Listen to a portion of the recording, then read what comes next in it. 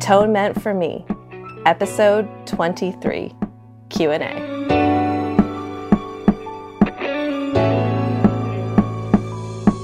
Hey Magical Misfits, it's Kate and Ivy, and welcome back to A Tone Meant for Me 2021. We made it out of 2020. This is pre-recorded, so unless we didn't, I don't know what's going to happen between now and the end of the year. But hopefully everything goes well. But the way it's been going this year.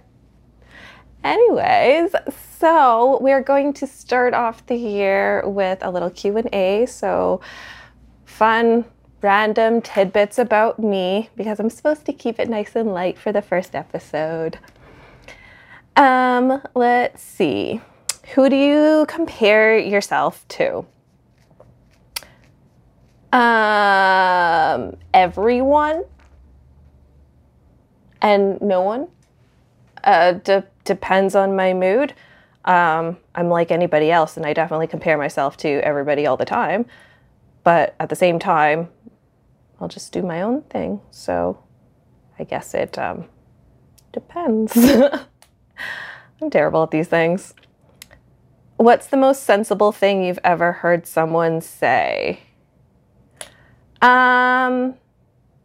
A couple years ago, somebody told me to treat myself as if I was my own best friend.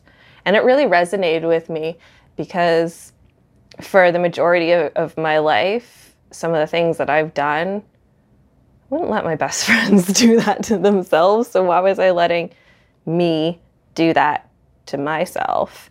So that was probably the most sensible thing that has stuck with me, if that counts.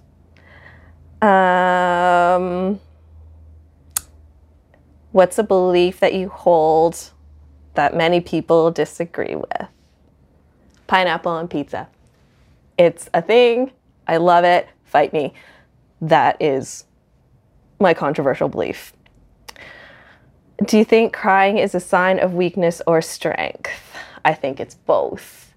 It can be very cathartic, and it can take a lot of strength in order to break down and cry and show that emotion or that vulnerability. But it can also definitely be a weakness if you're using tears to manipulate, or if you just cry at the drop of a hat.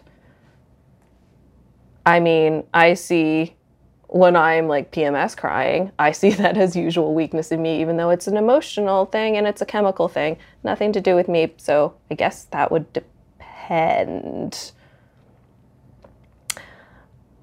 What is the difference between living and existing?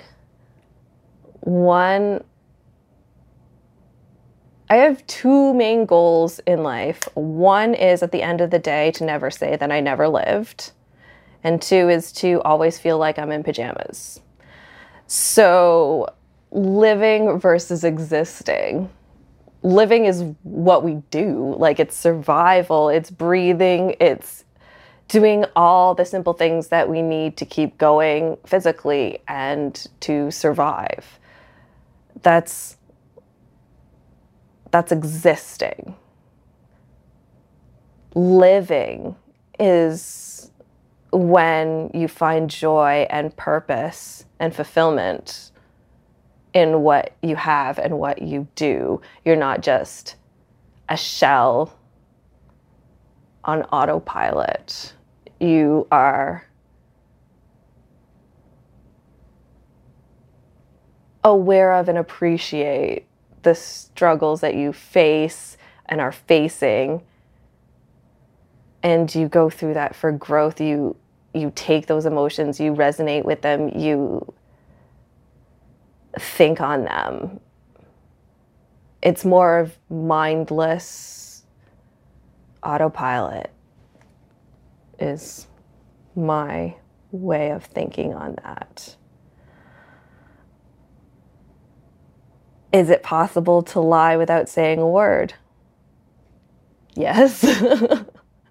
Facial expressions, omission, absolutely. If you had to teach something, what would you teach? I don't know. I always told my mom that I never wanted to be a teacher in any way, shape, or form.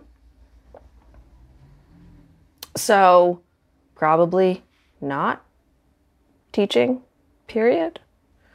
Although I have had interns before, and that was a lot of fun, but I don't know that I'm a particularly qualified or effective teacher, if that makes any sense. Would you break the law to save a loved one? Yes, absolutely. Would you rather have less work or more work you actually enjoy doing?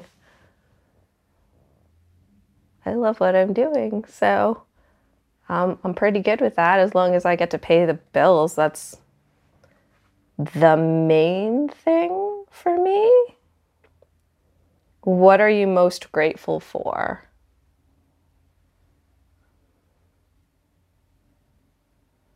There's so many things in my life I'm grateful for. My friends and family, my life, my dog. I don't know if there's one thing that I am exceptionally grateful for on its own, but I am so grateful for like everything. What is the most defining moment of your life thus far?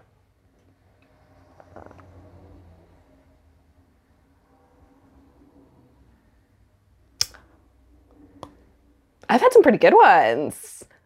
I don't know if there was like a pinnacle, but I mean, packing 2 suitcases and moving to Halifax, that was pretty big. Being able to stand up and look my abuser in the eye and tell him no, and have that wholehearted, full body conviction behind it, that was something. And fulfilling a dying wish. That one will also stick with me forever.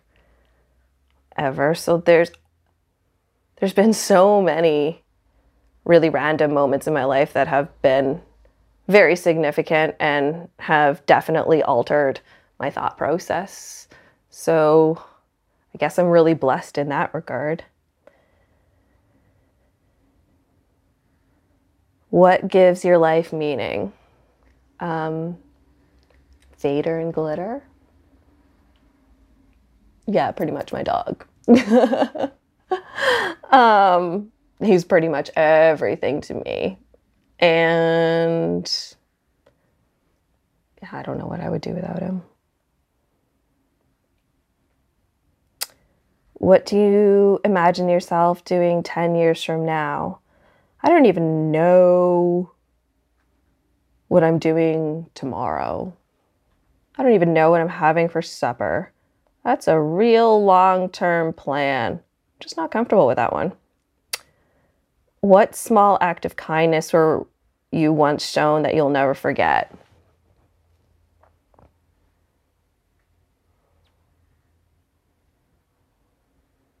I got left in downtown Toronto by my ex once, and some really kind strangers kind of helped, like took me in, cared for me, and helped me get home. So I will never forget how kind and like how comforting they were.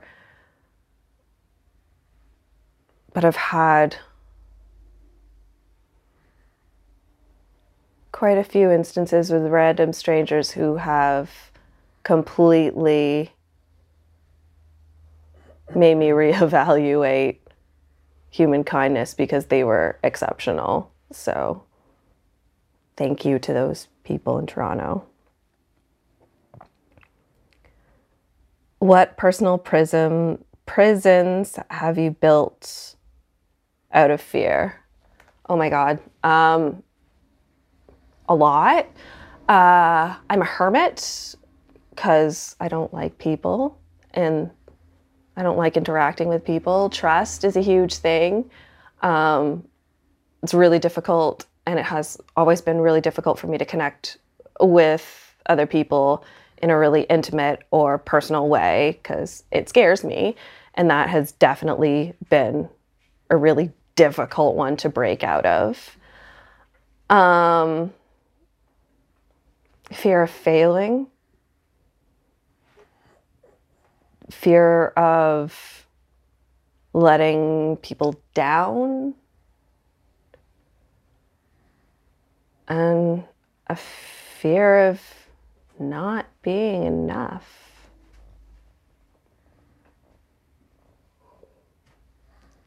Those are pretty big walls I've built, but I at least am aware of those walls. I made them so I can climb them as well, and I put them there so I can dismantle them as well. So I guess we'll see how connecting with other people and trusting other people goes this year.